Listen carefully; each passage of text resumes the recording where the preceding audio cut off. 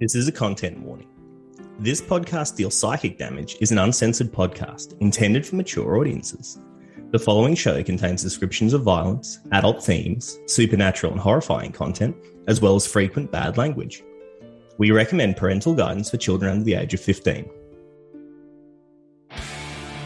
You're listening to This Podcast Deals Psychic Damage, a D&D podcast for people who love fantasy RPGs but hate good production values, interesting dialogue, and a comprehensible plot.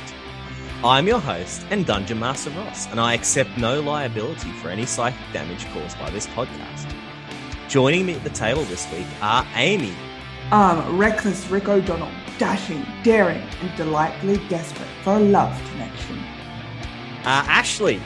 I played Tiger, the half-orc shifter out to avenge the murder of his father. Dylan. I am playing Keel Silverscale, a silver dragonborn who is a professional monster hunter who has never actually slain a monster in his life and hopes no one will find that out. And also Monash. I'm playing Daru Panwala, a wood elf bard, working as a farmer on the peripherals of Broad Hollow. Daru specializes in growing medicinal herbs, flowers, and highly sought-after recreational smoking meat. Daru enjoys entertaining the locals after a hard day's work with music and chill vibes. We open in the podunk town of Broad Hollow, a small farming hamlet located on the border between the petty kingdoms of Shokes and Fernweald. A tiny agrarian place of some 100 inhabitants, Broad Hollow boasts one tavern and a yearly market, held when the travelling traders arrive to sell trinkets and luxuries, and temporarily double the town's population overnight. Broad Hollow falls within the fief of Squire Noel Campbell, a member of the sprawling Campbell family that controls much of the trade within Fernweald. His annual visits at harvest time are the biggest social event on the Broad Hollow calendar, and the associated harvest feast is gossiped about for months afterwards. We are attending a very different event today, however. It is a very sad occasion, and we open in the temple. We see Father Eldroon, the somewhat drunken priest. He is holding a funeral service, and in front of him are 6 coffins.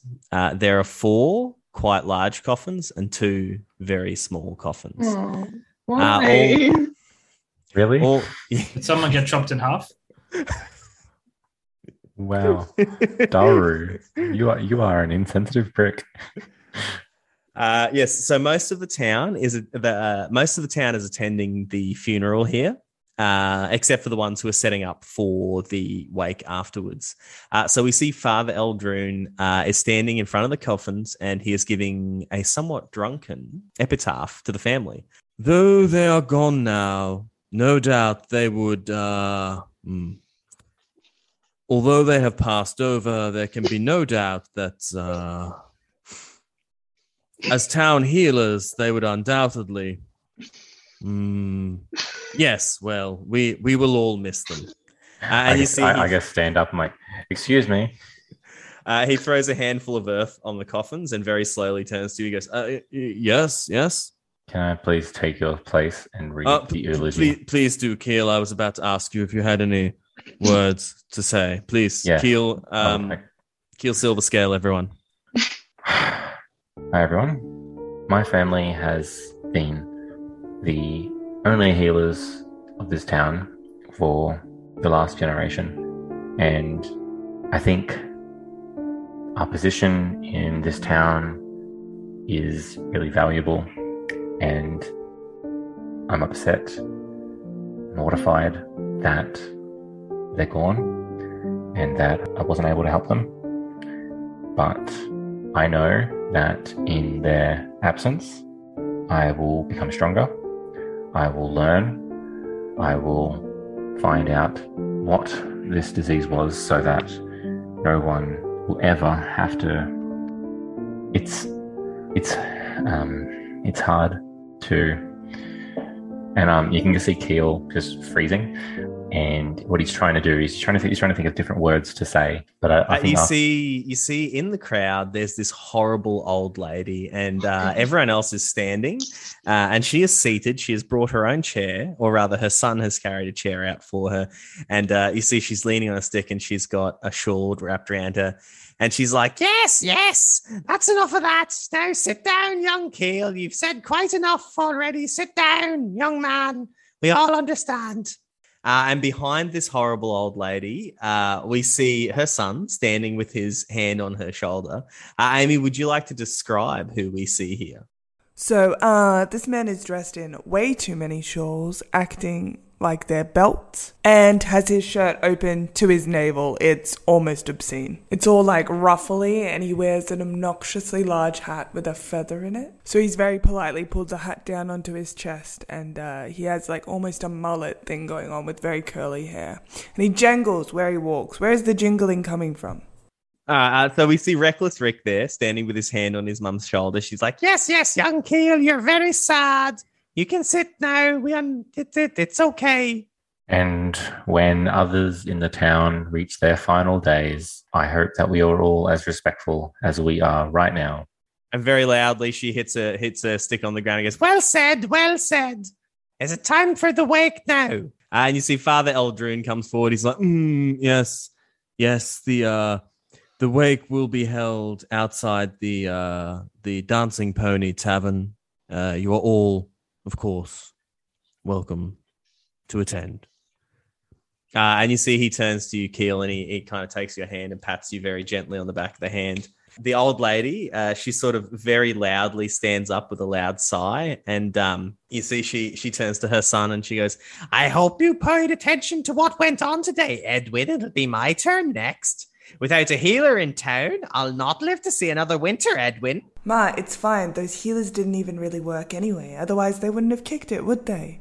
Just come on. I quietly usher her out the door. Edwin, what are you doing? So you kind of hurry her away. So you see everybody kind of heads over towards the tavern. Daru, what are you getting up to while this is going on? Is Keel at the back, considering he was at the front? Yeah, he's kind of at the back there. Father Eldroon is just kind of just talking to him. It looks like he's talking to it. Most of what he's saying is and he's actually not saying that many words. He's not actually saying anything, and in fact, I'm trying to like remorse with him, and he's just being that support, the quote unquote supportive, despite and everything I say. He is, yes. That's what he's doing. I want to hang back at the back and try and pull Keel aside and walk with him to the tavern. So you see, Father Eldrin gives you a dirty look as you kind of walk over. Keel, what do you do as Daru approaches? Yes. I'm very, very sorry for your loss, Keel. Thanks, Daru. Will you walk with me? It's best not to be alone. I look back at the priest. I can say back to him. And then I walk next to you. I give the priest a dirty look just for fun.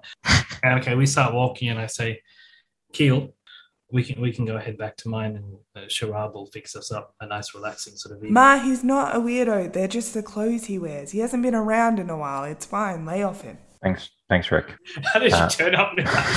He's a bit strange, isn't he, Rick? He's a bit weird. They were all a bit weird. And I just want to like slightly pass Daru a little sort of in my hand. Daru? His little thing. No, sorry. So pass Keel something in my hand, like I offer a little sneaky hand to him. I take it. I'd like to stay for the wake. Okay, I said save this for later. I tell him, and it's obviously a little bit of okay.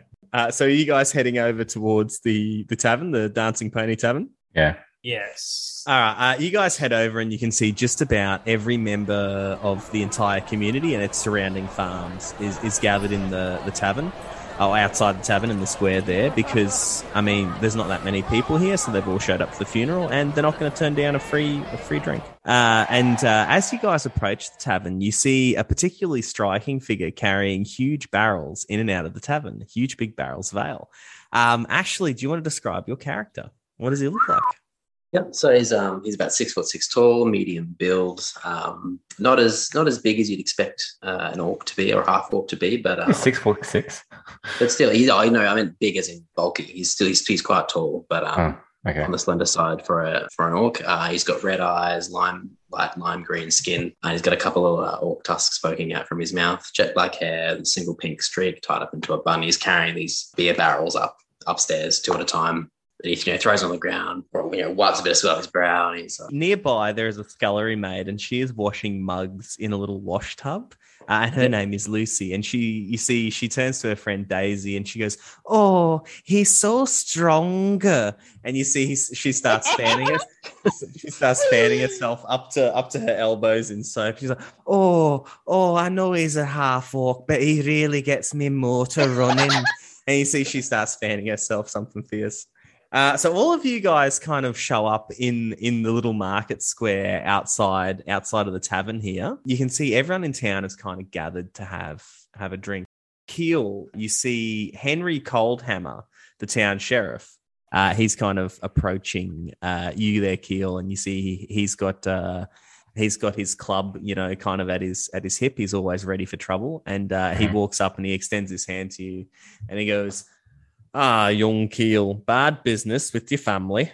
Yes, Sheriff. Well, I just wanted to offer me condolences, I'm afraid.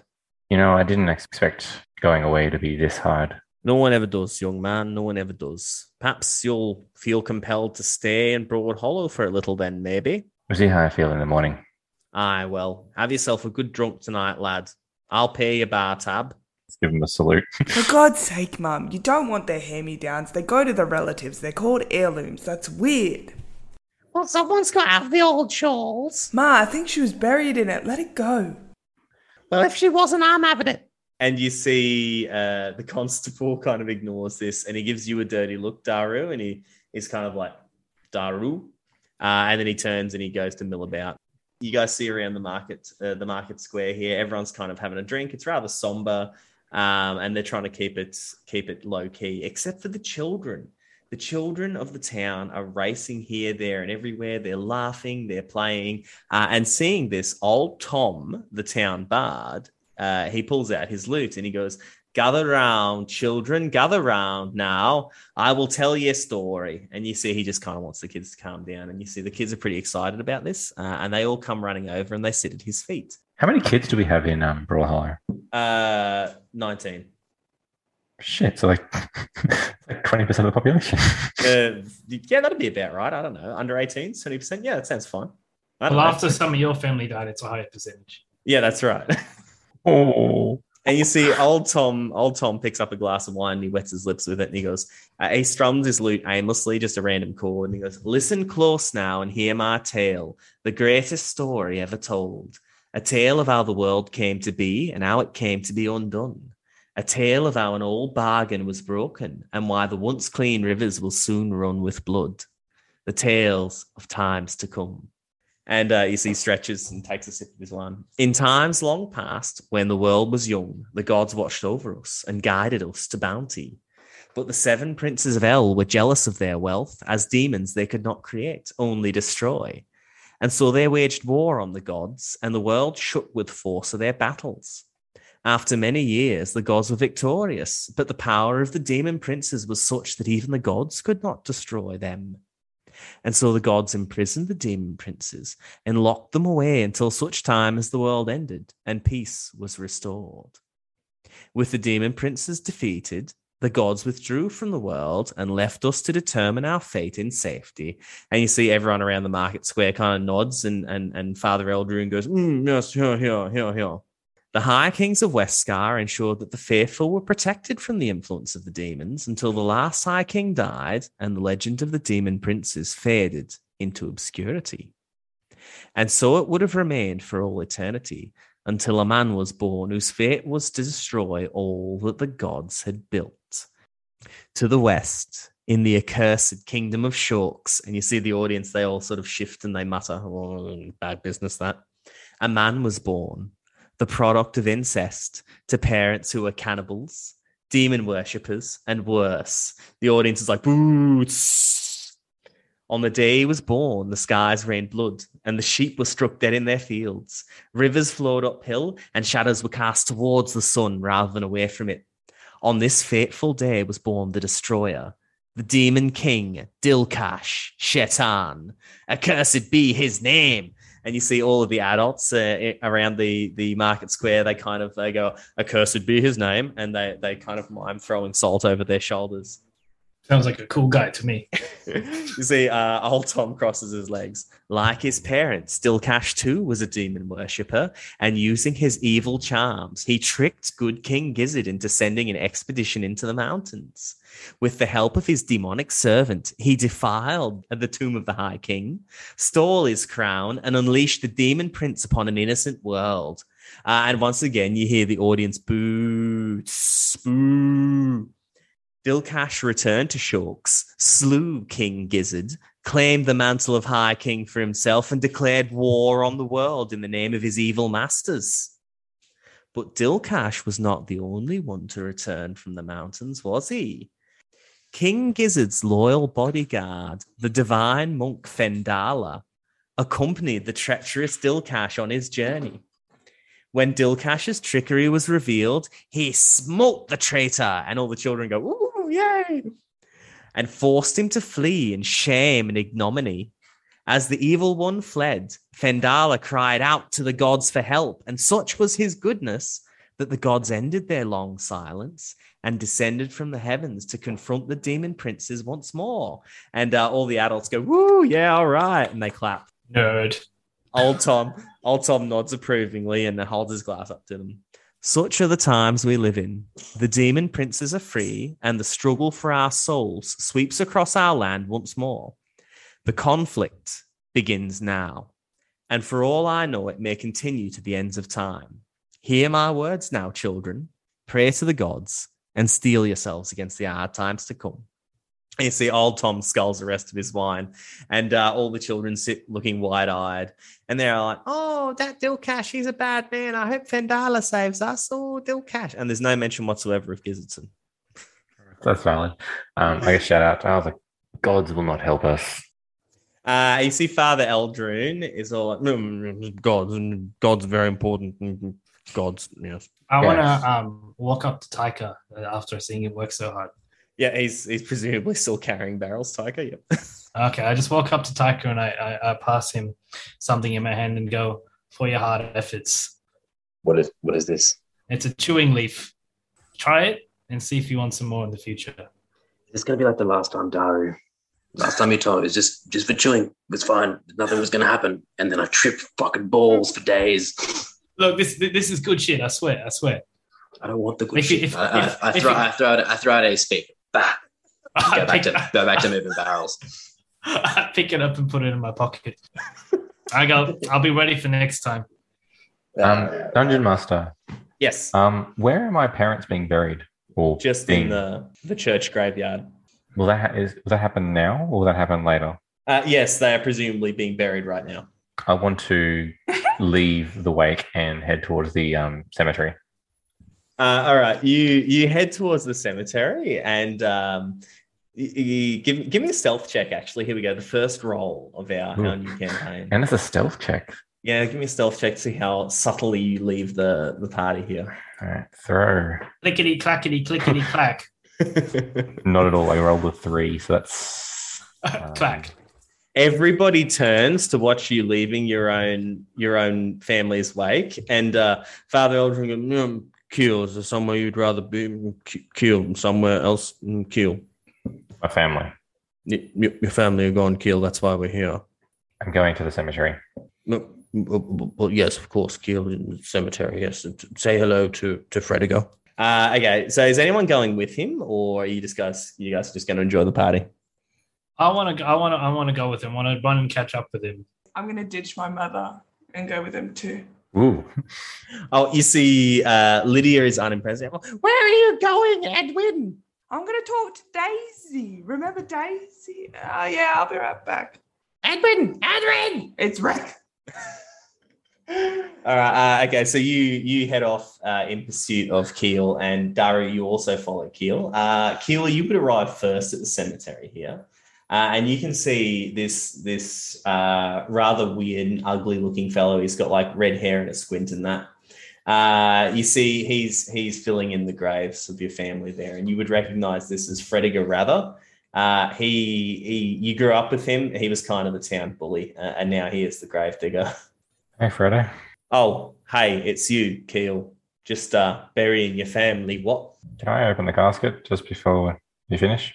What on earth do you want to do that for, you weirdo? Just a bit of a dragon clan thing you wouldn't understand. Yeah, of course I wouldn't. I'm not a weirdo. Go ahead, by all means. And he very theatrically takes a step back and gestures towards the coffins. I just look at my family one last time.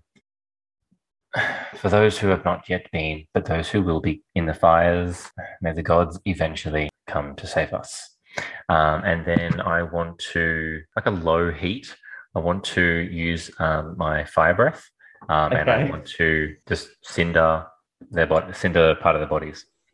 Okay, yeah, you breathe fire of the bodies. Daru and Rick, you kind of show up just as he's doing that, and you barbecue your family lightly. And Freddy gets all, "Yeah, what are you doing, mate? That is insane. How am I supposed to bury that?"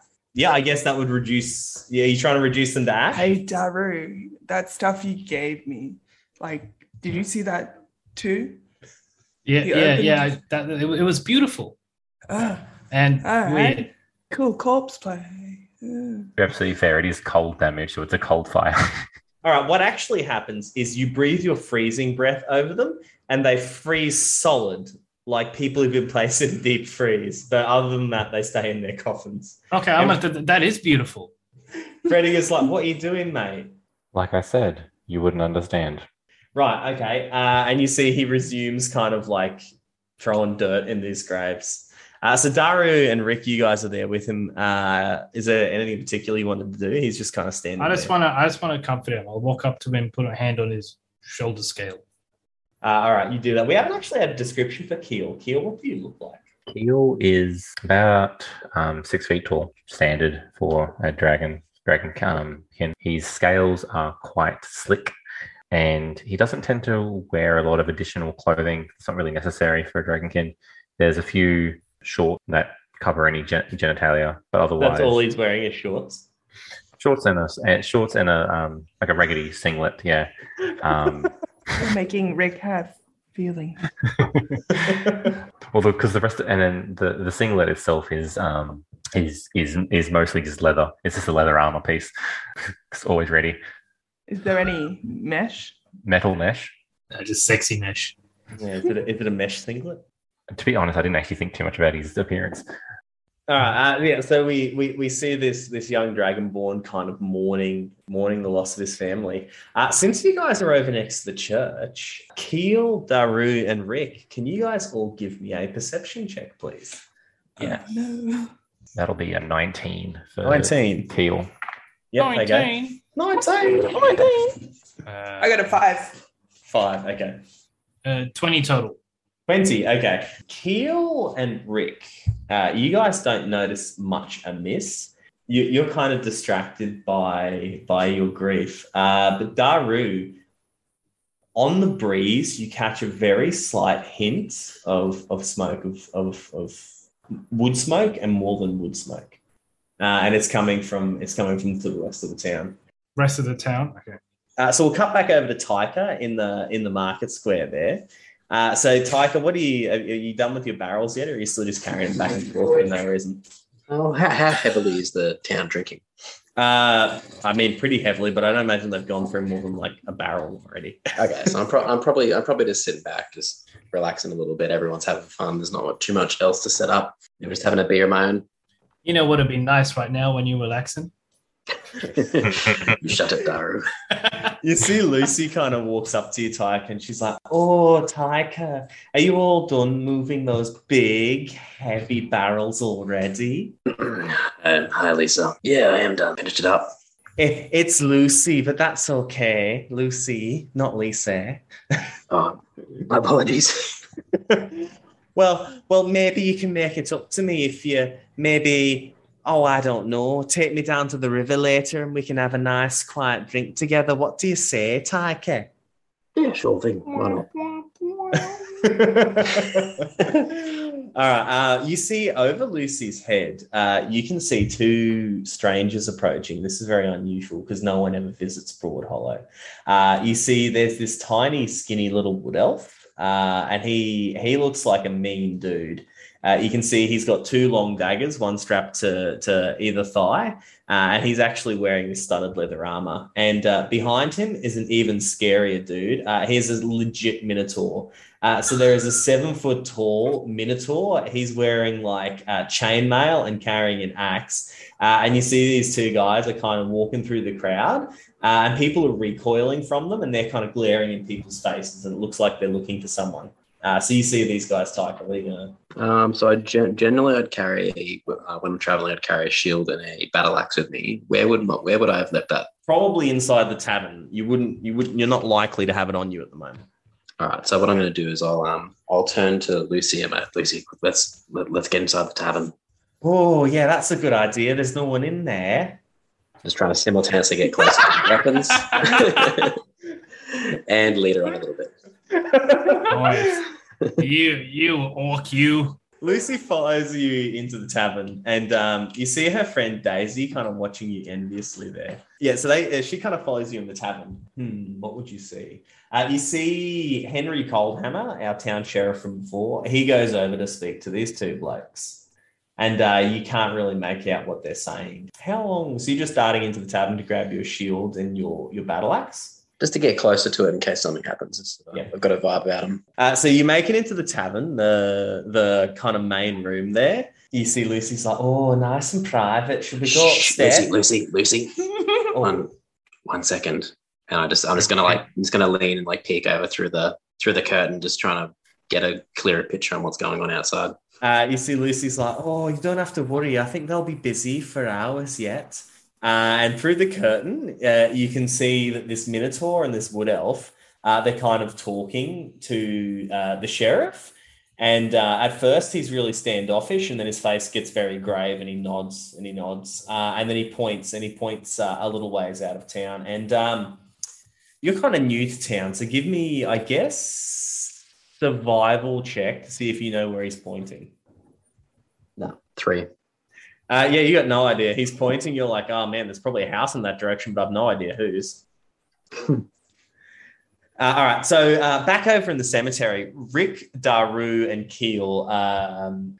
Daru, you smelled a little bit of smoke born on the breeze there. Yeah, what is your reaction to this? You guys First, I just want to look over in the direction. Can I see anything? Well, that's my first reaction. Like, oh. Yes, you can see a plume of black smoke. It looks like a house has been set on fire in that direction.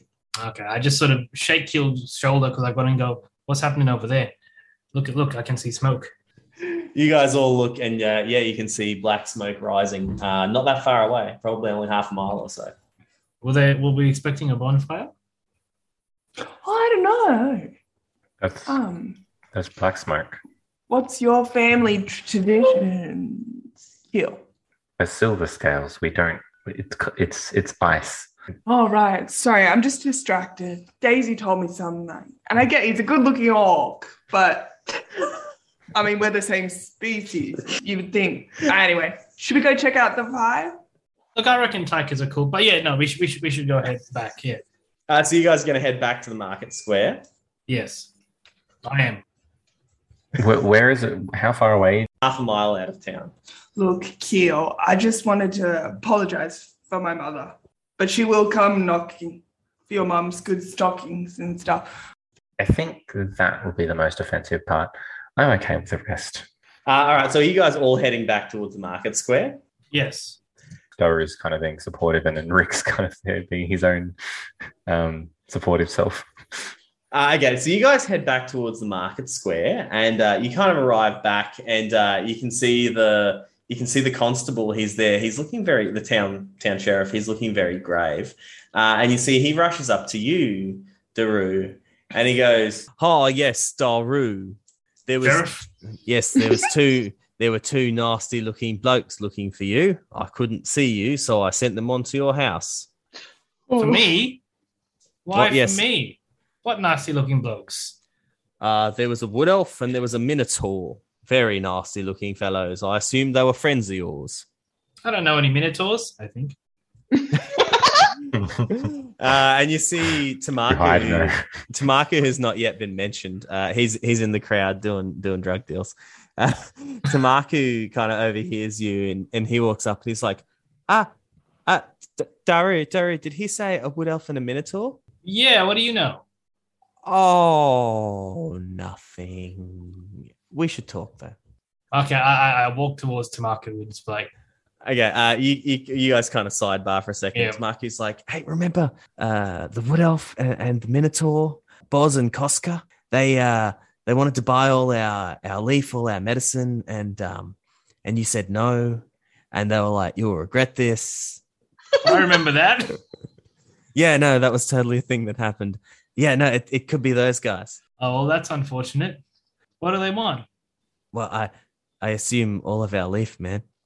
Then they could come during business hours. Well, from what the sheriff said, they have come during business hours and they're back at the house now. I turn to Keel and I'm like, I once met a minotaur on this island. Turned out he'd fucked his mum. I swear to God, it happened. Yeah, I swear to God, there was this maze and all these kids. Isn't that how minotaurs are made? The mum fucks the bull. Yeah, that's how they mate. That's a weird. Hang on, how are dragon folk made? Oh, So I look at Tamako and go, will Sharab be in trouble? They were nasty dudes. I mean, could be. Can everyone give me another perception check? But I'm not very perceptive. Including Tyker, but you can do it with disadvantage because you're inside the pub being mauled by Lucy. Keel has a 15. How'd you do, Tyker? Yeah, terribly. I can tell there's some sort of commotion outside, but I don't know. Lucy's Lucy's like, just doing it. Tyker. You see, she spills a drink down your back. She's like, oh, I'm sorry. We should get you out of that wet shirt. And I oblige just to check it off. As long as it's not Daisy. Yeah, baby. With a 16, Rick, you think you vaguely hear the sound of a scream born on the wind. I think I vaguely hear the sound of a scream. Yes, over there, on the wind. What direction on the wind? What direction do I hear it? It's from the same direction that the smudge of smoke was coming from. Oh. Out near the smoke, we should probably, Daru, I assume that's near your house now. Have I deduced that the smoke is in the direction of my house? Is that... It is not in the direction of your house. Oh, Okay. now I feel, obliged. Where is the where is the sheriff? The sheriff, he's still in the crowd. I rush over to the sheriff. Sheriff. What's going on? There was a scream just outside of town. A scream? Yeah, there's a scream and I can see smoke burning. And you see he looks and he sees the smoke. Well, I suppose I better check it out then. Aren't you like this famous monster hunter? I didn't say. You should go check it out. I- Don't you kill monsters for a living now, buddy? Isn't that your whole shtick? Can I hear this? Or am I still off to Yeah, the you side? guys can all hear this. Yeah. You see the sheriff kind of hitches his pants up above his big tummy, and he takes his cudgel, which is it's just a stick with a bit of iron on the end. You see he kind of eyes the smoke appreciatively, and he stops and he goes, Roger, and you see his brother Roger Coldhammer, the town smith. He comes out holding a smith's hammer. He's like, we're going to check out that smoke. Let's go. And you see Keel's the two of gonna them. lead the party. He's a monster hunter.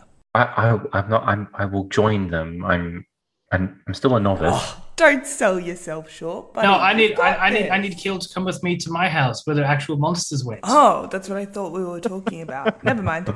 Two different directions, yep. No, Keel, will you come with me? Help me out. I guess the sheriff is better off than me. Do you want my blade? I want you to show your big guns off to scare them off. Yeah, big. Yeah. Those. Just trying to suck a tear in. You use your lizard breath. That's rad. Lizard breath. It's a dragonborn, not a lizard. I'm not a lizard folk. I swear. Forgive my ignorance. I swear to Niobe, you have heard the goddamn story enough times. All right, so which way is everyone going? Tyker, you can see the sheriff and his burly brother heading in one direction. I'm going to grab Keel's hand and start walking towards my place. And I'm going to get, hey, Tamako, come help me. Yeah. Where would my longsword be? Probably back at your house. You wouldn't have worn it to the funeral. Do you want a weapon? I have to go. I have to go home to get that. We've got some scythes in the field. Tamaki's like tugging on your sleeve. He's like, Daru, come on, man. I'm dragging him as we talk. Like, yeah, just come on. All right, you guys head out towards Daru's so impressed, house. Keel. That sounds Taika awesome. and Rick, what are you guys getting up to? I want to see the famous Keel in action, so I'm gonna God. follow. So Taika, what are you getting up to? You can see these guys heading one way and the sheriff and his burly brother heading another way. So what is the vibe that I'm getting? Like, can I see? Are they panicked? Are they relaxed? Would I even? The sheriff them? looks worried, and these guys are panicked, but you don't know why. You Okay. just have sex. I'm just gonna. Lucy's all wait, like, stop. "Oh, my shirt's wet now too," and you see she takes her shirt off. Lucy, love. What kind of shirt is she wearing? Rain check, okay? Rain check, and then I'm gonna grab my axe and my shield. I'm just gonna check out a thing. I'll be back, and I'm gonna. You'd actually give me a perception check as you leave. Yeah, 3. It'd be 5. You don't hear what Lucy says as you leave, but it's something racist towards orcs. She's like, "Oh, typical orc, always thinking with an axe." Oh no. Which way you going, Taika? I think I would follow Daru because Daru looks panicked, and even though Okay. I turned down his stuff, I'm not, completely. Not like I'm not friends with him. You guys head out towards Daru's farm. It takes you a few minutes to get out there. Taiki, you're kind of trailing behind everyone else. When you guys arrive at the farm, Daru, you immediately see your door is wide open, and that doesn't bode well. You don't think? Hey, my door is open. Why'd you leave it open? Tamaku goes, "That doesn't bode well." Sharab. There's no answer. Oh, typical Sharab. Should we be worried about that fire? I mean, Well, the sheriff's had it handled. The sheriff has protected this town for ages. I'm sure. Like, Keel, go check inside for me. I'm scared. that's fine, but I don't have a weapon. you are the weapon. You are a great monster. I am not a I brawler. hand him a blunt scythe I found. Taika, you grounds. catch up now, and you arrive with these guys. Hey, Just Taika. in time, mate. We're Let's gonna go. see this guy kill I some give him a monsters. fist bump. Oh yeah, isn't he some famous monster hunter? Such a famous monster hunter.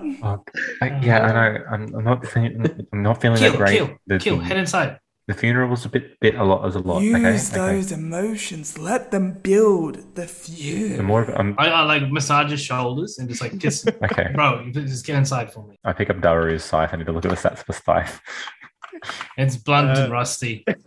We'll call it an improvised weapon. The scythe Okay. is only for cutting random grass. We don't actually grow any like tall things. It's just it's more of just a random tool you have.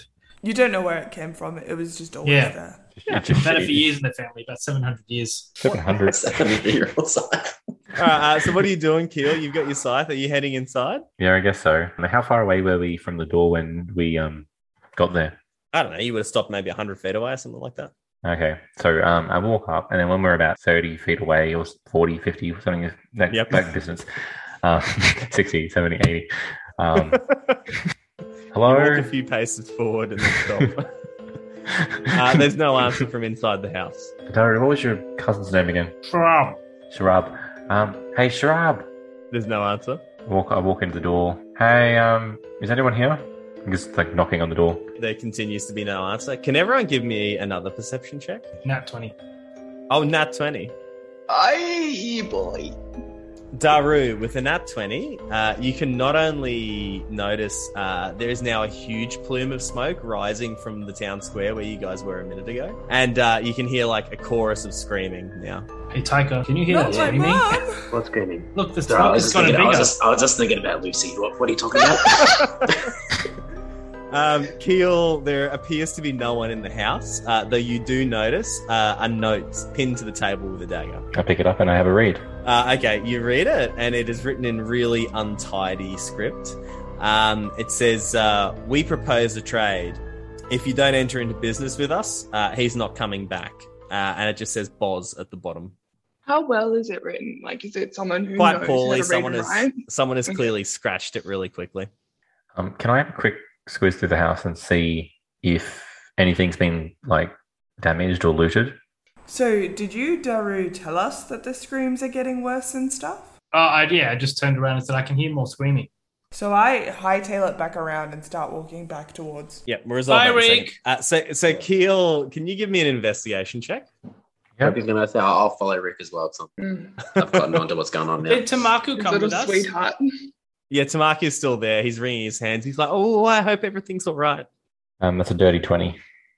Keel, you notice a small puddle of blood and what appears to be 3 wood elf teeth in the doorway to one of the bedrooms. Oh, God. Daru, just shouting back. I think you might want to come in. I come in, I hear him and go, okay. So Keel, Rick what's and up? Taika, you guys are heading into town. Daru and Keel, you guys are still at the house.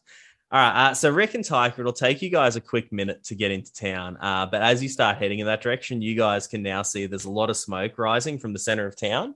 And yeah, you can hear screams and you start to see people running in your direction. And they appear to be fleeing in terror. Me mem told me 1,000 ways she thought she was going to die. To a Minotaur was never one of them. What about black flames? So Keel and Daru, what are you guys getting up to? One, some person named Boz is making a trade with you. Yes, Tamaku mentioned Boz. Tamaki's still outside. He's like, what's going on in there? I just show Daru the note. I take it, look at it, and pocket it. More pressing, and I guess hold up 3 teeth. Like, are these your cousins?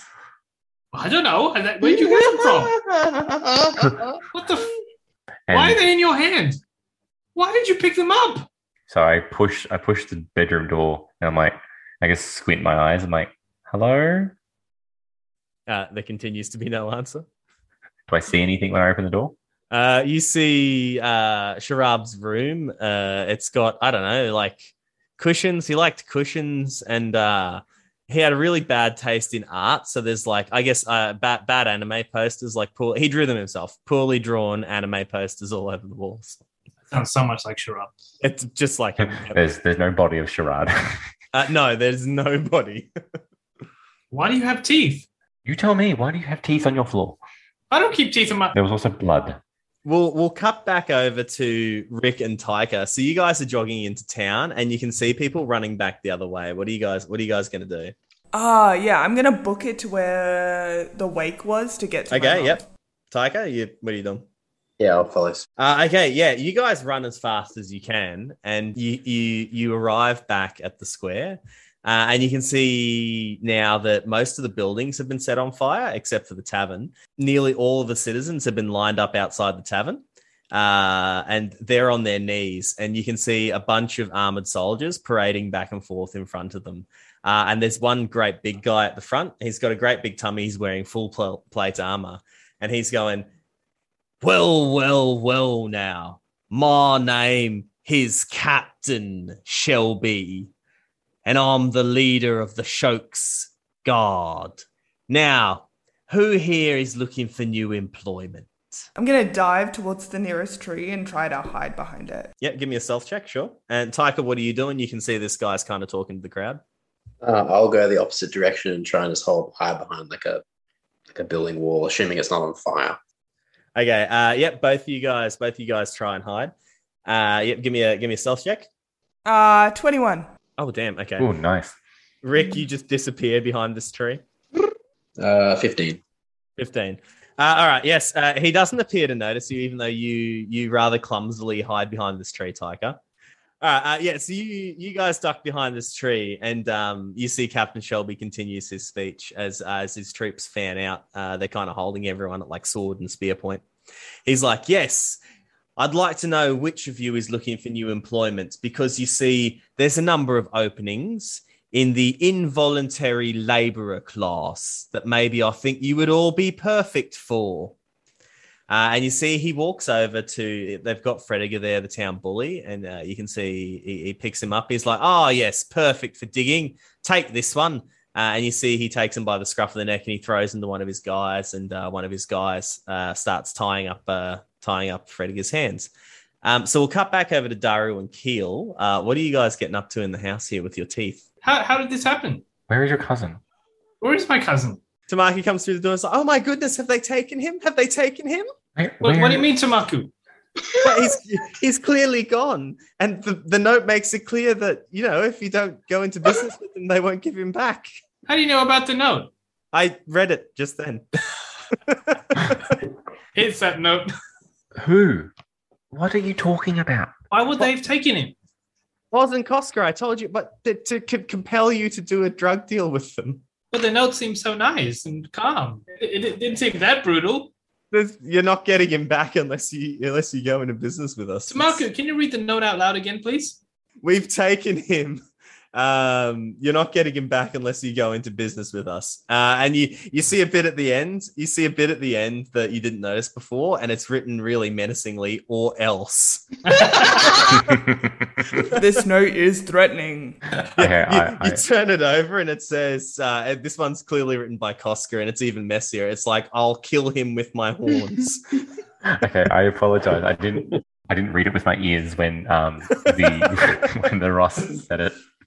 I hadn't written its content down. So Tamaku's like, oh my goodness, what should we do? We should go find the constable. How badly did we vex them? I just badly enough that they would want to kidnap your cousin. This is so unusual. I'm sure I would go to business with them. I mean, they were shady guys, and they were trying to compel you to sell all your product at a very cheap price instead of giving it to your parents. Well, I suppose we need to get him back. And Tamaki wrings his hand. He's like, I think we should get the constable's help. I'll go do that now. And you see he runs off into the center of town. Dude, the constable's he's out. Okay, whatever. This is stressful. All right, we cut back over the town square, and you see Captain Shelby's moving through the crowd. You see, my anxiety is like right here. Okay. You see, you guys recognize the person he lifts up next. It is Greg Frothblown, the owner of the tavern, and you see he lifts him up, and he's all like, and he picks him up by the throat, and he's looking at him. Not much life left in this one. Put him on the sacrifice pile. And you see he uppercuts him and throws him to one of the guards, and the guard sneers nastily and throws him in a cage. How many guards, how many people are here? You can see, at the moment, you can only see 8 guards and Captain Shelby in his full plate armor at the front. 8 guards and Captain Shelby. And Captain Shelby. And Captain Shelby looks like bad news. Taka could take him.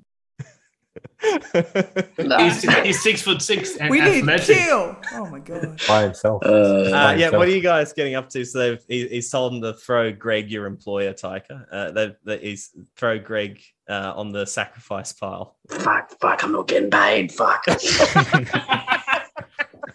We know. I look at Taika and I'm like, what do we do? Do you want to stay? I want to stay. Let's stay. I might. Can I find a rock by my feet? Yep. Yeah, it'd probably be a rock. Why not? Yeah, and I'm going to just try and pick a window or something nearby that might lure some guards our way without bringing them directly to us. I'm going to try and throw it. Go deception or performance to attract their attention. Pick one. Can I give him a help action? Yeah, you can help. All right. Roll with advantage. Come on. Use different dice to what you've been using. 15. 15. All right. You see there's this tinkling sound as you shatter a window, and Captain Shelby, he turns to look in your direction, and you can see that inside his full face helmet, there are these glowing red eyes at the very back of it. And you see he points to 2 of his guys, and he goes, "You and you, go find out what made that noise."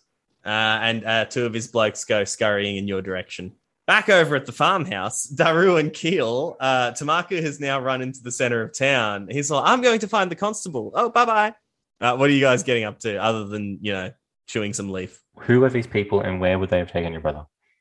Well, I suppose they've taken them back to their place. Where is that? I don't know. I don't go visit them. They're not my friends. You guys hear someone running past the front of the farmhouse. They're like, run for your lives. The village is under attack. In the town square. Well, that's weird. No, please sit. Discuss it some more. Everyone needs help. Keel, I think we need your services elsewhere. To be absolutely fair, I did not hear the screaming, so I have no idea. Another person goes past. Oh God! If only someone could help. Keel, you're up. What? No. Sorry. Let's go for a walk. Where? Back to town. Oh, okay. In your cousin? We need to get him back. Okay, so I just grip the scythe and I start walking, shaking.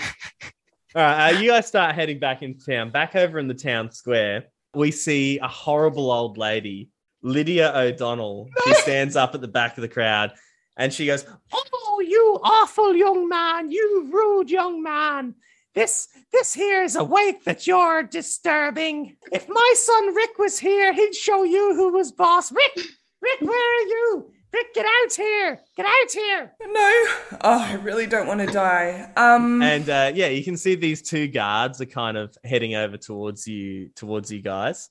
They're getting quite close now, but behind them you see Captain Shelby walks over to Lydia O'Donnell. No. Yeah. And he twists her this way and that, and he goes, no good for involuntary labor, too weak for sacrifice. Oh my god. We know what to do with this one. What are you guys gonna do? I step out from behind the fucking tree, Ross. Oh my god. Bear in mind, you don't have any weapons on you at this stage. No, I felt that Rick would carry his rapier with him because it goes with his costume. To a funeral. Yeah, he carries it everywhere with him. All right, okay. It's a metaphor for his penis. You've got your rapier on you then, yep. Thank you, lovely. I step out and I say, good motto, sweet sorrow. And I sidle up to the captain and I'm like, I've just been... Oh my god. Sorry, just to be clear, there's a bloke approaching you. To find out what the noise was, you jump out from behind the tree, you say, good morrow, sweet sorrow, and you start walking directly towards the captain. Yeah, with intentional swagger. And I say, I've been sent from... Wait. Okay, how are you trying to get past the guard? Are you saying anything to him, or are you just walking straight at him? I'm just walking. Oh, okay. What I'll do is that all right, as Rick's walking out with all his swagger, I've got my sword and my battle axe in hand, and I'll kind of step out on the side, and as a guard goes to intercept her, I'll just intercept him. Sorry, I'll just shove him with my shield. Yeah, you shove the guard, push him back. Yeah, and I'll say really loudly. I'll say to Captain Shelby, he shouldn't harm the old lady because she has been gifted long life from a demon, and a curse would fall upon him. You give me a deception check, please. Okay. Have a good roll. 17 plus 7, 24. Yeah. Ooh, plus 7. Holy. All right, and now give me a performance check to see how convincing your performance is. 10. So you jump out and you say that to Captain Shelby, and he goes, what? And he looks back at your mum and kind of drops her out of shock. But the guard nearby you, he just doesn't want a bar of it. And you see, as he walks up to you, he just levels his pike and he's going to try and stab you. I'm going to go Taika and Rick roll initiative. Nat fucking 20, bitch. You'll go first. 18. So Reckless Rick, you get to go first. So this guy levels his pike and goes to stab you. Okay, I'm going to cast Gust. He has to succeed on a strength saving throw. He gets a 6. An 8, so. He does not save, so he's pushed 10 feet away from me. This guy goes to stab you with his pike, and how do you cast Gust? What do you do? I make a little wiggle with my fingers, and he gets thrown back, and I'm like, see, the old lady, blah! All right, you see this guard gets blown 10 feet backwards, and that's actually his turn next. So he picks himself back up, and he covers the 10 feet back towards you, and he's going to try and stab you with his pike here. Okay, well, he'll probably do that. With an 18. Yes, that hits me. Okay, and he does 6 damage to you. I'm dead! Okay.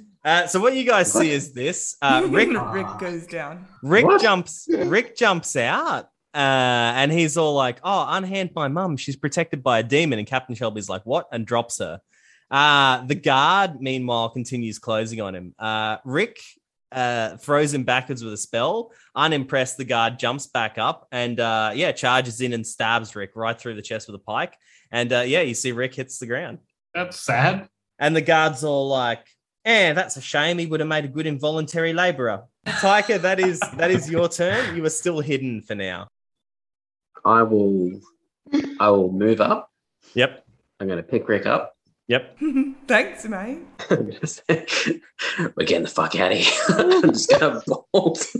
Okay, yep. You run in. I'll say you can pick up Rick just as a free action, and then you disengage and run. Yep. There's no way. You start running. You start running away. You hear behind you, Captain Shelby goes, "Well, go on then. Half to them, you idiots!" And back in the square, you hear Lydia O'Donnell going, and she starts sobbing uncontrollably. You're a bully, Dan. You guys start running away, and you hear thunder rumbling overhead. Daru and Keel, I'll say you guys meet Tyker coming back the other way, pursued by these guards. Yeah, you hear this storm start to gather, and lightning starts striking all around you. And you guys kind of stand there and these two guards kind of stop. And you turn around and in the roadway directly behind you, a bolt of lightning hits the ground. In the crater left by the lightning, you guys see this figure. It is shirtless. They're wearing martial arts pants. You can see they have huge white wings protruding from their back. This half-elven figure stands up. You see that they have a blindfold around their eyes. And everyone give me a history check. Oh, I'm good at that. Me? Okay. I'm out. Nat 20 again. Oh, okay. Daru, you immediately recognize this as the divine monk Fendala. 18 plus 5 is 23. Wait, who played Fendala? That was Ashley. Aw, yay! Hey, that's that guy that opposed Not Dilcash. saving you.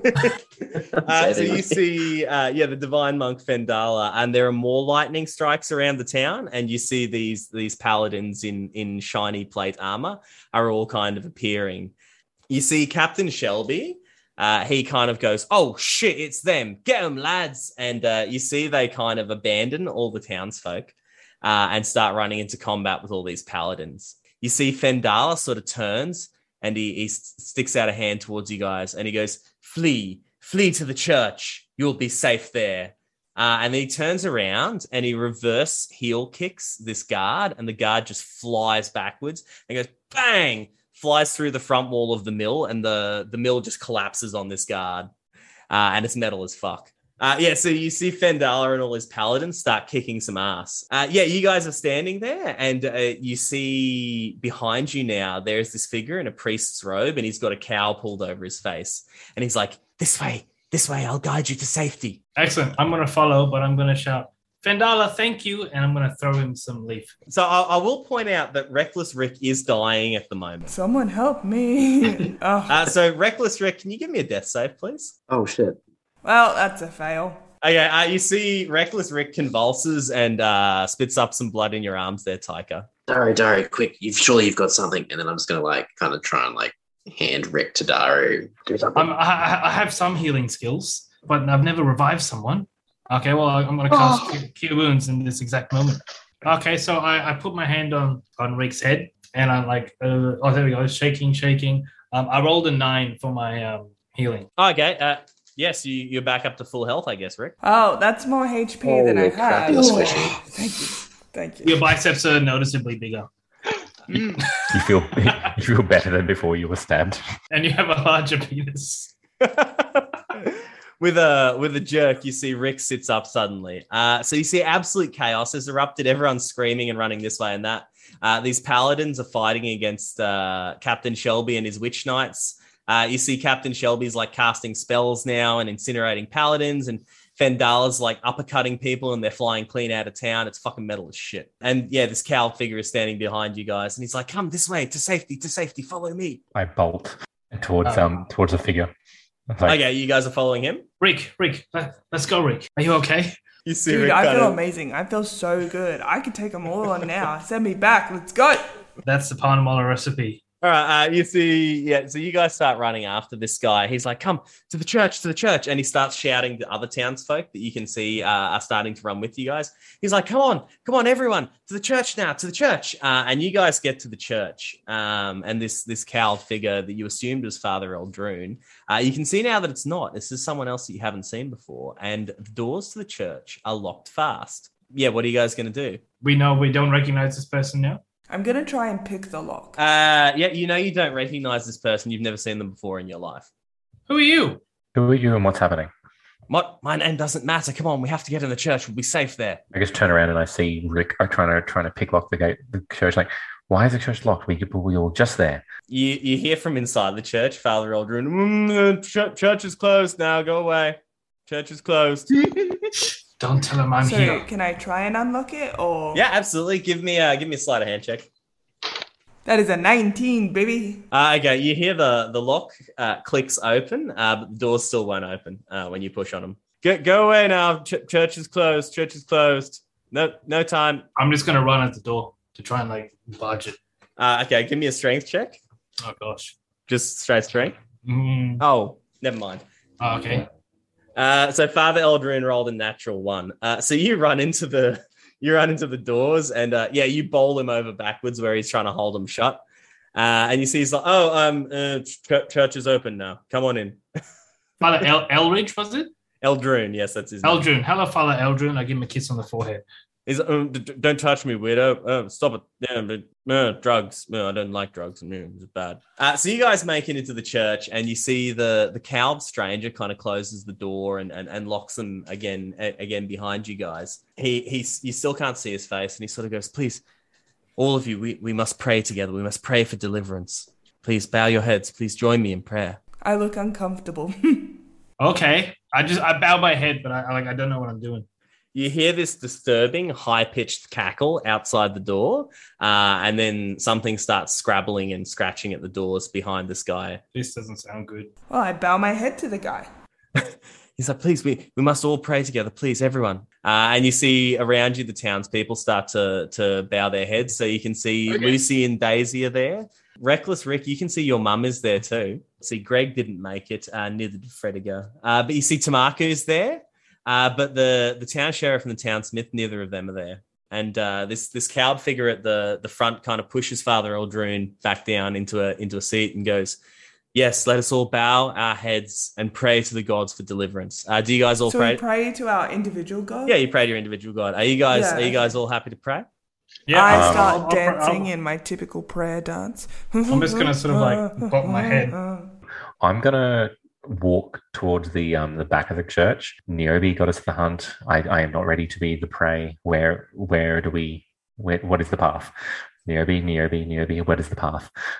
You see the altar of Niobe lights up at the back of the church there near where you are.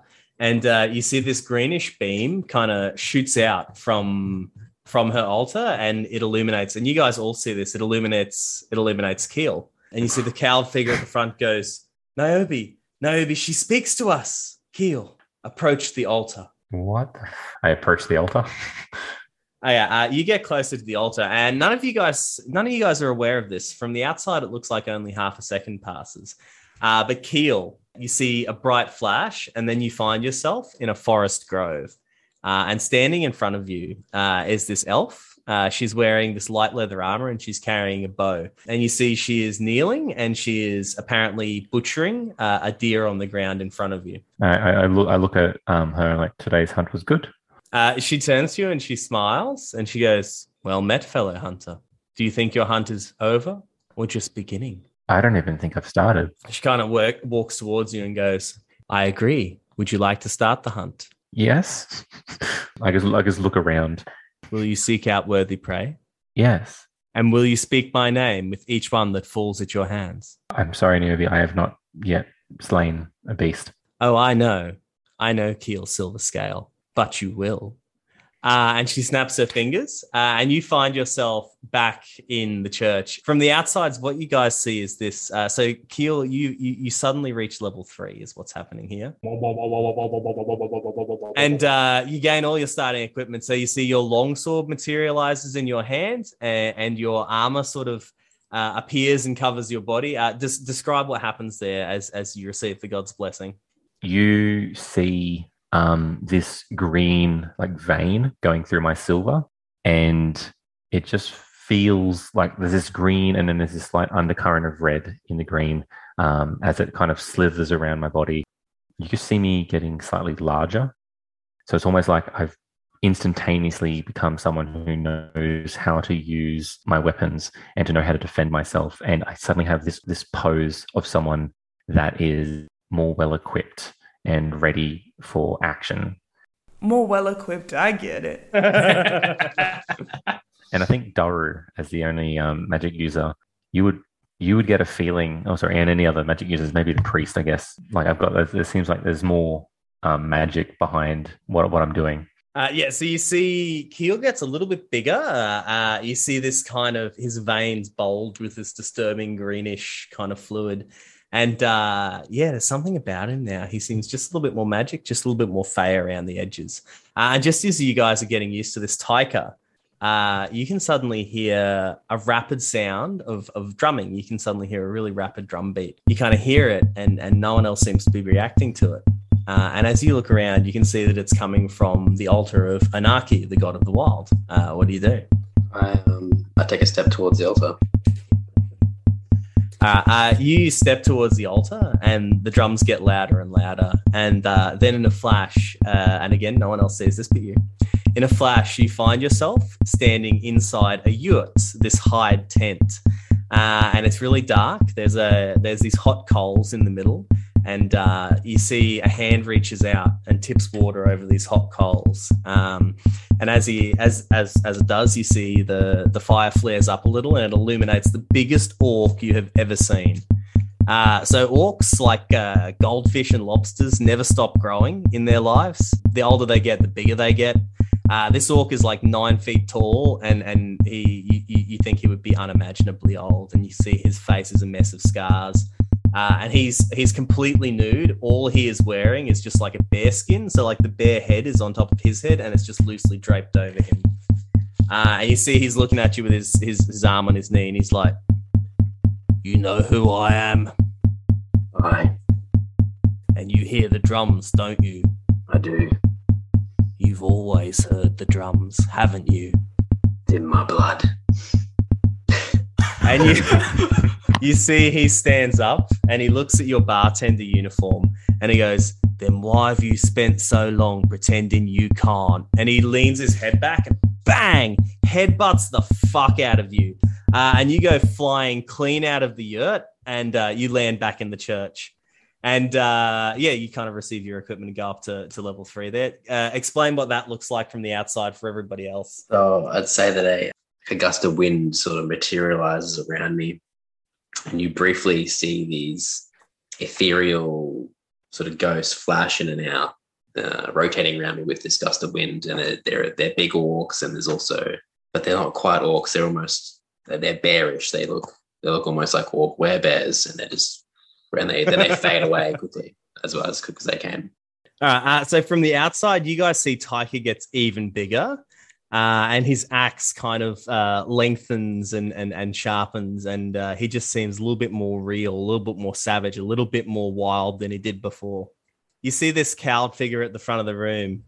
He goes, "The gods, they have favored us with 2 heroes. And he kind of sort of bows to you guys, and he goes, "Please, heroes, defend us." So Keel and Taika, what are you guys doing? I'll raise my battle axe and go, "Yeah." All right, Daru, you kind of see this happen, and you suddenly become aware of this, like, what'd you say, viol music? Viol, yes. Yes, you suddenly become aware of this viol music, and it's kind of coming from the altar of Clara, the goddess of music and art, and you can hear this very faint music coming from her altar. What are you going to do there? I'm going to walk towards it. Right, yeah. You walk over and you can hear the music getting louder, but no one else appears to hear it. And as you approach it, you suddenly find yourself in this concert hall. In this concert hall, you can see just the biggest orchestra just phenomenally large, tens of thousands of players. And they are somehow not sounding like a cacophony. They are all just playing in perfect harmony. It's the most beautiful, sweet music you've ever heard in your entire life. And at the front, you can see this human woman, and she's standing there and she's directing the orchestra. But you get the feeling she's not only directing the orchestra, but she's also contributing as well. And you see she makes that little sign for like a rest or whatever. And the orchestra goes quiet for a moment. And she turns around to you and she goes, Daru, our newest performer. At last, you are here. I sort of like take a knee. This is surreal. Yes, I'm glad you show good respect. It is time for your audition, Daru. I hope you've been practicing. I hope you haven't been sitting around chewing and smoking leaves. I hope you've been practicing. I'm just so not prepared. Well, no time like the present, Daru. Please join the orchestra. And she gestures, and you suddenly see there's an empty seat at the front of the stage there. What are you going to do? I'll take it. All right. You walk up and you sit down, and a viol appears in your hands, and in one hand, and a bow appears in the other. Give me a performance check. Actually, no. Give me a religion check first. See how religious you're feeling, and you are proficient in religion. Yeah. 13. 13. Okay. Not with advantage then. Just a regular performance check. 15. 15. All right. Okay. So you play your viol, and it's passable, but maybe if you didn't spend all your time smoking drugs, it would have been better. And you see Clara kind of listens. She's like, and she winces a few times, and she conducts you. And at the end of it, she sort of looks gravely at you. She's like, needs a little more practice, Daru. You're not quite a first chair yet. Perhaps third. That is fair. But I'd be willing to take you under my wing, take you under my tutelage.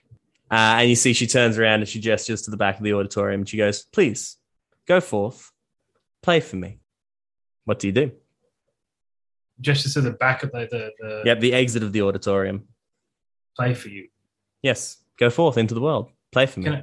I pick up the viol and I walk towards the back of the hall. You walk out of the auditorium and you find yourself back in the church now. And now the viol is in your hands. And it seems like no ordinary viol. What does it look like from the outside? Everyone hears like this sort of Dolby Atmos space sort of travel around the room. And I'm just looking a little bit more renewed. My shaggy black hair is now just a little bit more kept. And I've got a sort of a more sense of purpose as I stand there with the surprise viol. So you guys see Daru standing there, and you've never actually seen him carrying an instrument before. Normally he's just, dealing drugs or taking drugs. But he's kind of standing there holding this viol, like for the first time he knows what to do with it. And you see he draws the bow across the strings, and it is a truly beautiful sound.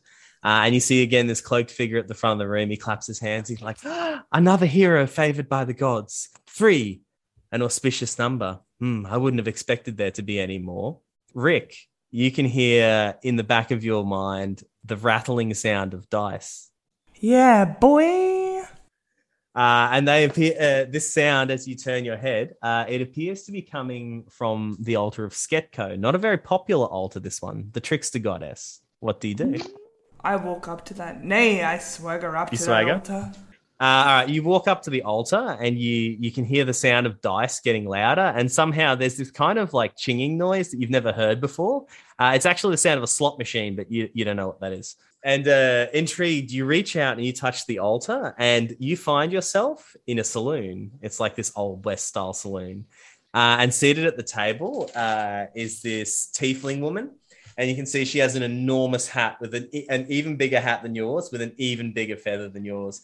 And you see she's got her feet up on the table, and she has 2 of the fanciest leather boots you've ever seen. She's dressed like she's kind of dressed like this Wild West frontier adventurer. And you see she's sitting there. She's like, "Oh wow, reckless Rick O'Donnell! I've been waiting for you for an age. Sorry to keep you waiting, my lady. Welcome, Rick. Please take a seat at my table." And you see she gestures to the other gamblers who are kind of around the room. She's like, "All of you may leave. There's only one seat at my table." Well, I love a woman in power. And you see all these people kind of get up and leave. I flick out my coattails with a flourish, and I sit down, and I put my boots on the chair, not on the table, as a sign of respect. You see she kind of smiles. She goes, "Well, Rick, I'm glad you're finally here. So I guess it's time to play, don't you? I'm scared of her. Why, yes. Yes, I do. Are you willing to put up your stake, Rick? Yes, let's do this. And what's my stake? She goes, why, the only stake that matters. Oh my god, myself? You see, she clicks her fingers, and resting in your palm is a golden disc, and it says, the soul of Rick O'Donnell. Oh, what's my soul? And she goes, although, now that I think about it, that might already be mine. You see on the table in front of her, Rick, a little vignette kind of appears out of mist. And you see a young, reckless Rick O'Donnell. He's clinging to the mast. So handsome. Yeah, he's handsome. You see he's clinging to the mast of a wrecked ship. Oh my god. You see he's going, please just get me out of this. Please, I'll give anything. Please, just let me go. I'll give you anything. So it just please. happened already? This has already happened. Yes, Oh. please, just let me live. I'll give you anything. She sort of smiles and goes, do you remember what happened next, reckless Rick? I do. You're still here, aren't you? I am. And you said you'd give anything. Mm-hmm. So I guess that's already mine. And see, she snaps her fingers, and the little golden Already. disc that says the soul of Rick O'Donnell is now Oh, singing in her hand. damn. And she goes, well, now, you can't play if you don't have no stake. Although, and see, she snaps her fingers again. And this time there's a new golden disc in your hand, and it says the soul of Lydia O'Donnell. Oh my god. Ah! And she goes- You know Rick has a gambling problem. She goes, what do you say, Rick? You willing to sit at my table? So if I win, I get my mom's soul and my soul. You see, Rick, you already owe me your soul. What you're playing for is time. I can collect now, or I can collect later. All right, let's play. Now, you lose, Rick. I collect you and your mama right now.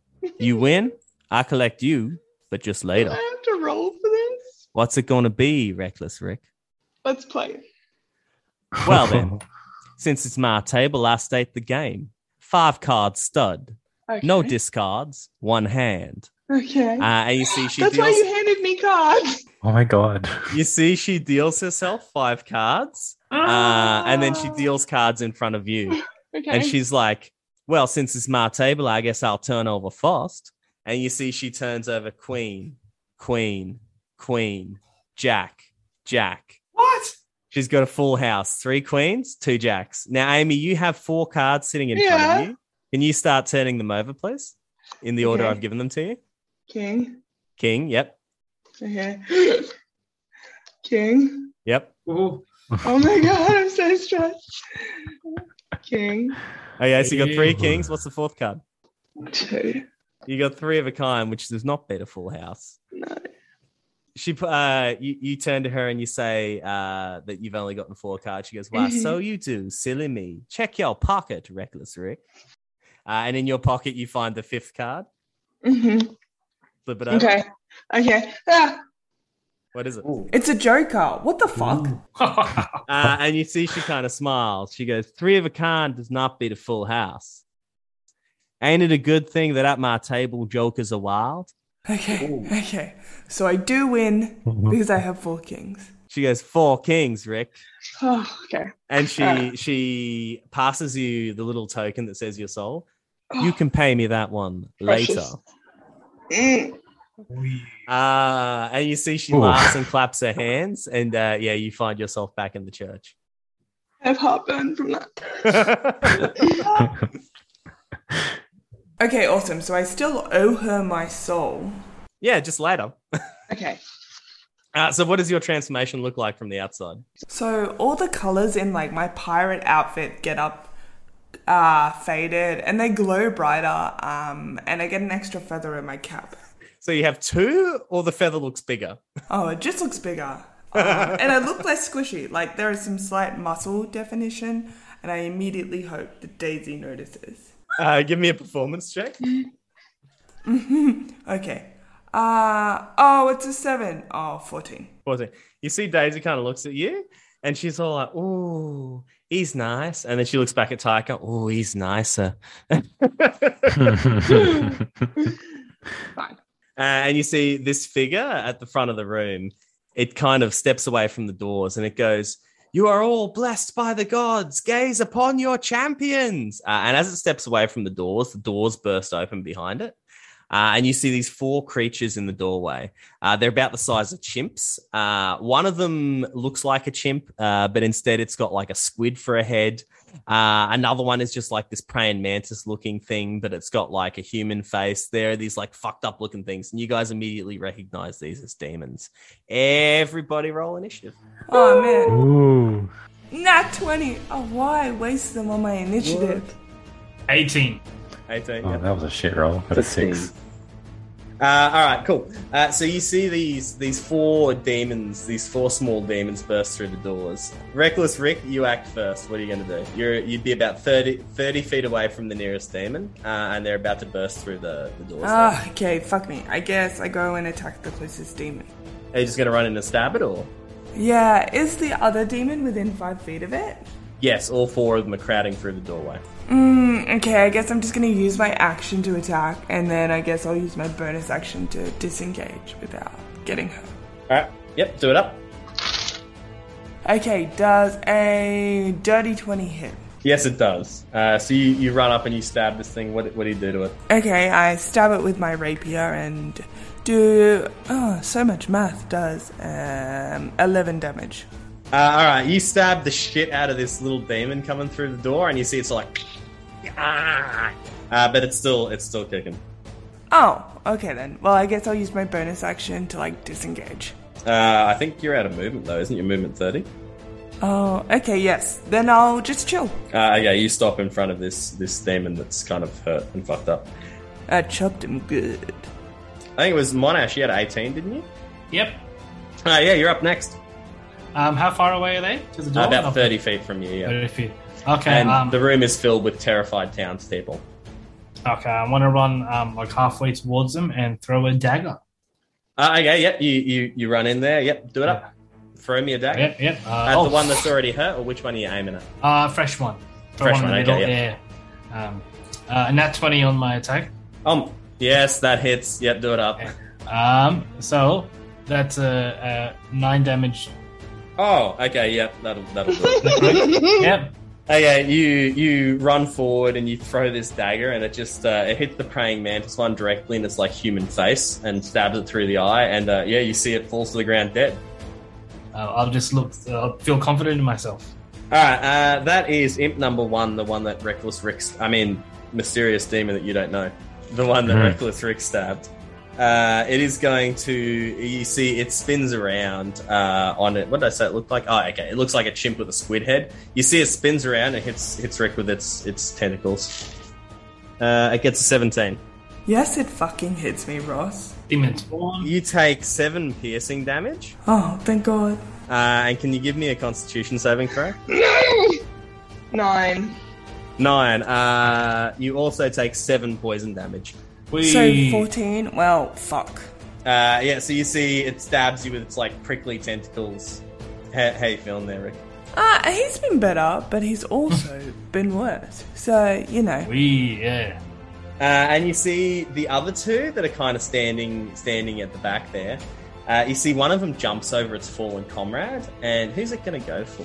Let me check my roster of townspeople here. All right, I'm gonna roll a dice here to see who it goes for. All right, you see it goes straight for Daisy. So Lucy, Why? Why are you doing Lucy this is to the me? one that's I'm been married going to for you, you. Tyker. Daisy's also got a crush on you. You see it go straight for Daisy. Keel, as a reaction, is going to use Blood Curse of the Eyeless, which means I use my reaction to roll one of my dice and subtract that from the attack roll. Okay, yep, do it up. Oh, that was shit. Does it subtract 1 away? Does that still hit? It does still hit. Ah. This one looks like a miniature pony, but it's got like a scorpion tail and a bat head. And you see, it gallops forward and it uses its scorpion tail, and it just fucking stabs right through Daisy. And you see she's like, "Oh, I always played a poor second fiddle to Lucy," and she fucking dies. Oh. Goddamn roll can't even do anything. Are you joking? You see the next demon runs in, and it runs through the door, and it's going to go for you, Daru. Oh no. Like, why so Does- many demons have oh. such high initiative? Holy shit. Does a 9 hit? No. Okay, yeah, so you see this one runs... Does a 9 hit? You see this one runs for it. It's like a spider because I've run out of creativity. So it just looks like a spider and it runs forward and it tries to bite you. And it fails to do so. Oh. Ashley, that is your turn. Alright, so as a bonus action, I immediately go into a rage. Excellent, yes. I'm- So there's one demon 30 feet away at the door, and then there's 2 demons about 15 feet away from you. Right, so I'm going to move to the demon that's close to Daisy's corpse. Oh, yep. I'm going to try and attack. Yep, do it up. I'm raging, so I'm going to do a reckless attack. Okay. Woohoo. Nat 20. Oh, yeah, that hits. That hits. So that'll be that'll be 7 damage. Oh, okay.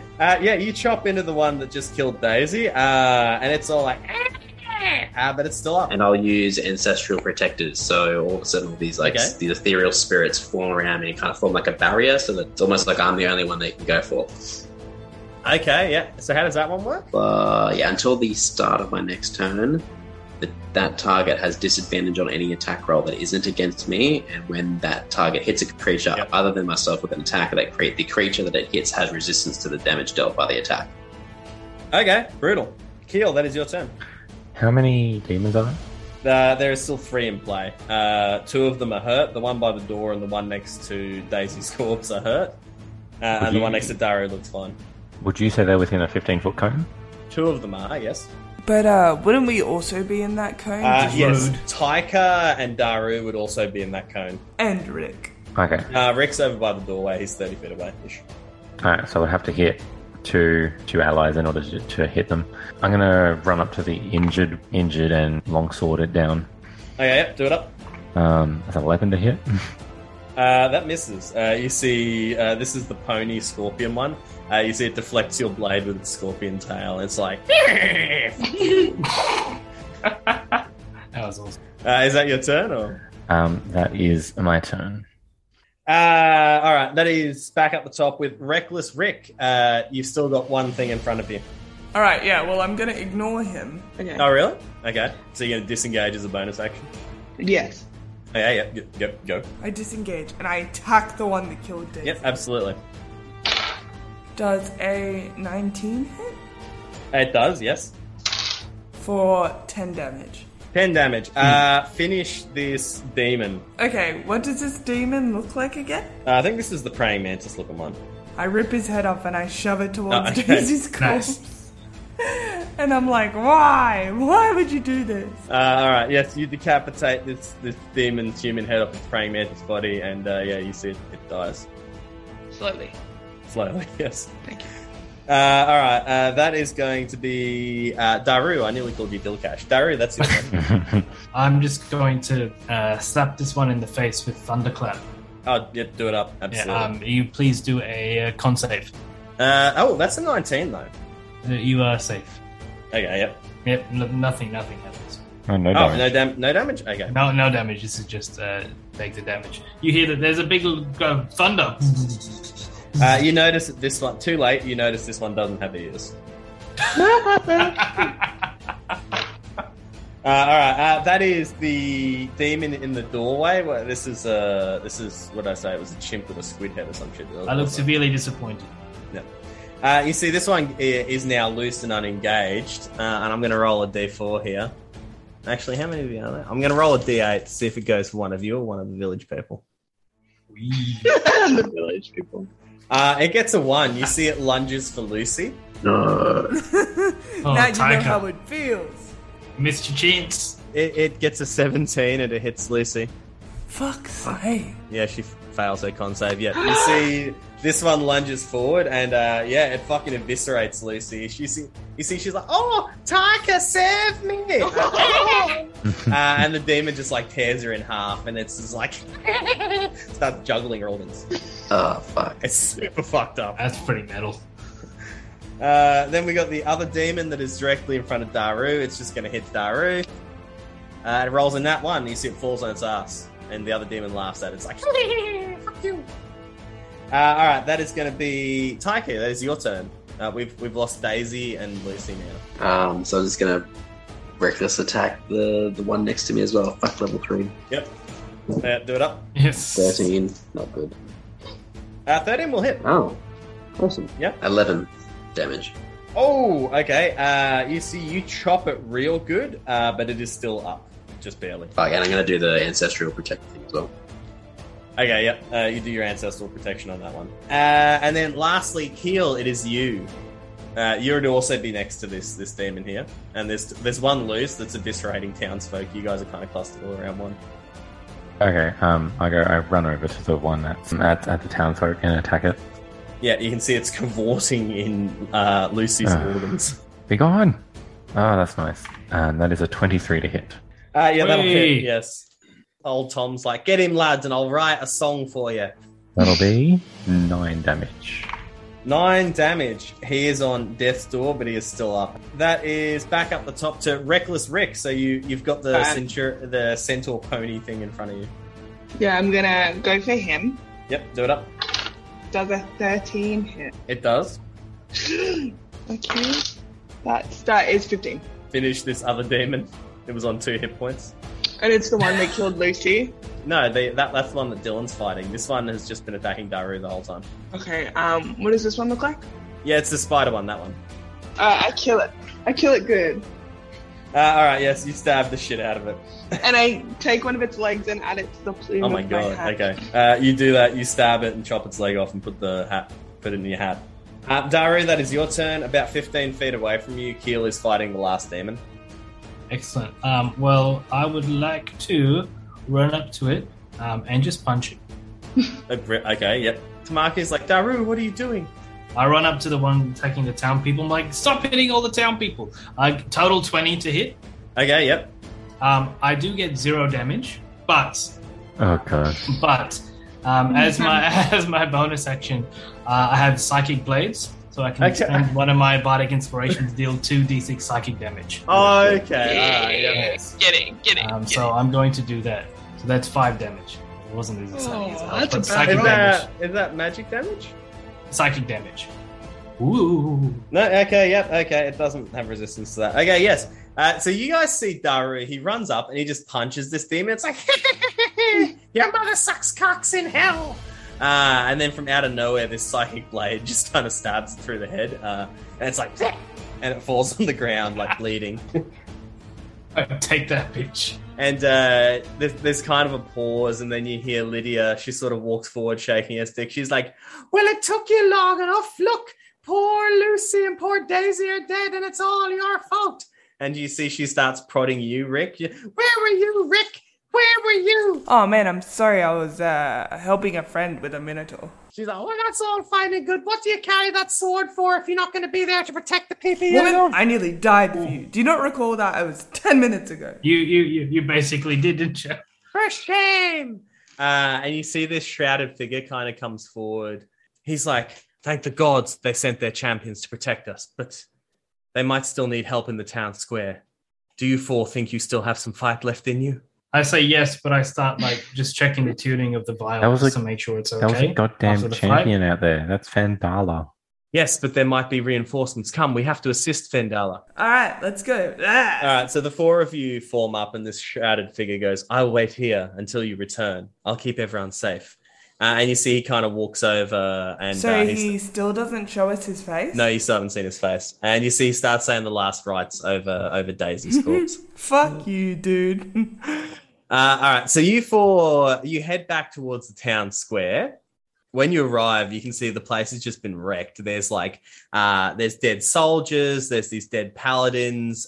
You can't see Captain Shelby anywhere. The only person you can see still standing is Fendala, and he's kind of standing there, lightly breathing. You see he's doing like these stretches. He's doing what appears to be like Tai Chi, and he's kind of standing there. You see Fendala turns around and, okay, I'm going to try and be Fendala. Try and be Ashley being Fendala. I see you four have been chosen like me. Are all four of you ready to serve? Yes. I tip my hat and the spider leg falls out. Then take my hands. And you see he goes to reach out his hands to you. You see the wind picks up suddenly behind him, and blown on the wind is like this kind of grayish sand. And you see this grayish sand starts to accumulate in a small pile, but within a few seconds, it's as tall as a person. And you see it takes the shape of a lizard folk shrouded in like this black leather armor and its face covered by a mask. And you see Fendala freezes and he slowly turns around and he just kind of stares at this lizard folk who's about 60 feet away from him. And the lizard person stands there and they've got a bow in their hands and they've got an arrow held loosely in the other. They stare at each other for a few seconds and you see Fendala nods and he goes, Gizzardson. And the shrouded figure replies and goes, it's Albert now. And they stare for a few more seconds and they're kind of staring each other down. And then Fendala kind of breaks and he goes, Gizzy, it doesn't have to be this way. Oh. And you see the shrouded figure just stares back at him and goes, you know that it does. And they pause for a few seconds, both of them with their fingers twitching. And then Gizzardson fits the arrow to his bowstring and fires it at Fendala. And you see Fendala deflects it. It hits the front wall of the tavern and it just explodes in like a fireball. And you see the tavern just lights up and it's just completely on fire now. Fendala shoots a fireball back at Gizzardson, which he rolls out of the way. You see Fendala turn. He's like, go, you can't help with one like this. Go, now, back to the church. What do you guys do? I'm gonna go like upstairs, like slowly. I want to like watch a little bit more. Okay, you guys slowly retreat to the church, and you see like, oh man, it's just the most epic battle. Fendala can like teleport now. He like fucking teleports over to where Gizzardson is, and like he uppercuts Gizzardson, and Gizzardson flies into the air, and then somehow Gizzardson somersaults off a cloud and nails Fendala right in the dick with an arrow. And Fendala just like snarls and breaks it off and like flies up into the air after Gizzardson. So Gizzardson sort of apparated via dust, like it's sort of... Yeah, he kind of goes in like a dust devil.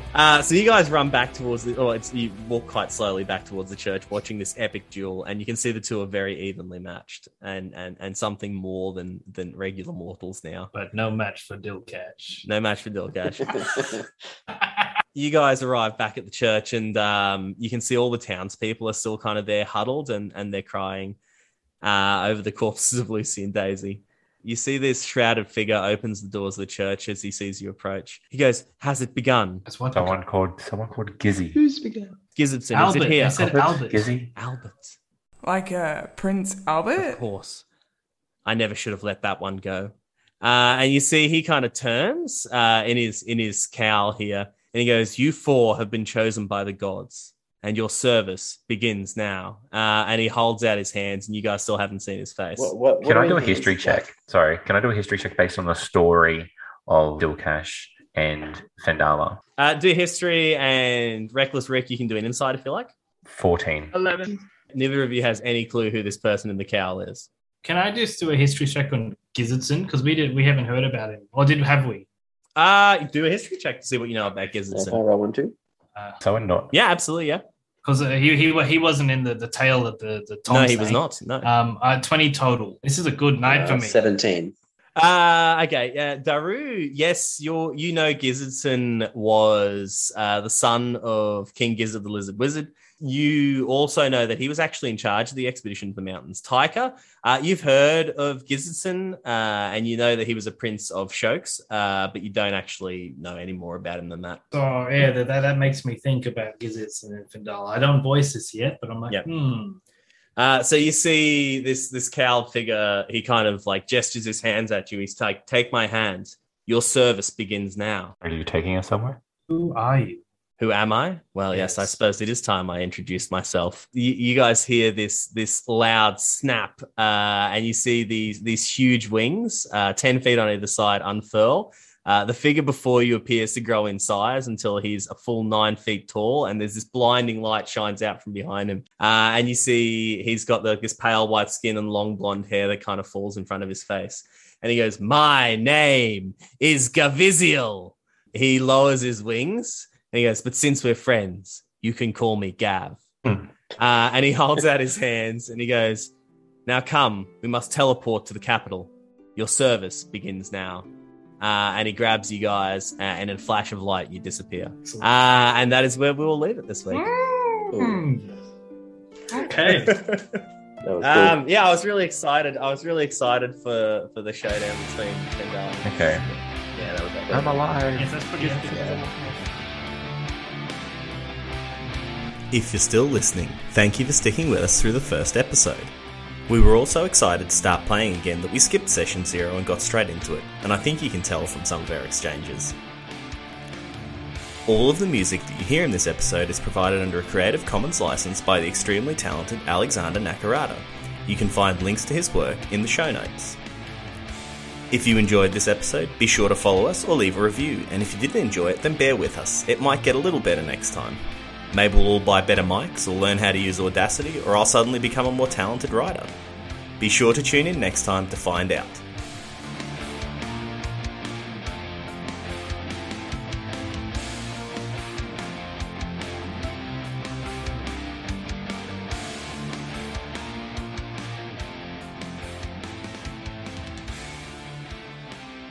We'll see how it goes. It seems to have stabilized now. Yeah, it does seem like it. Stabilize. Stabilize. Stabilize. Oh. Stabilize. Stabilize. That was fun. I enjoyed that.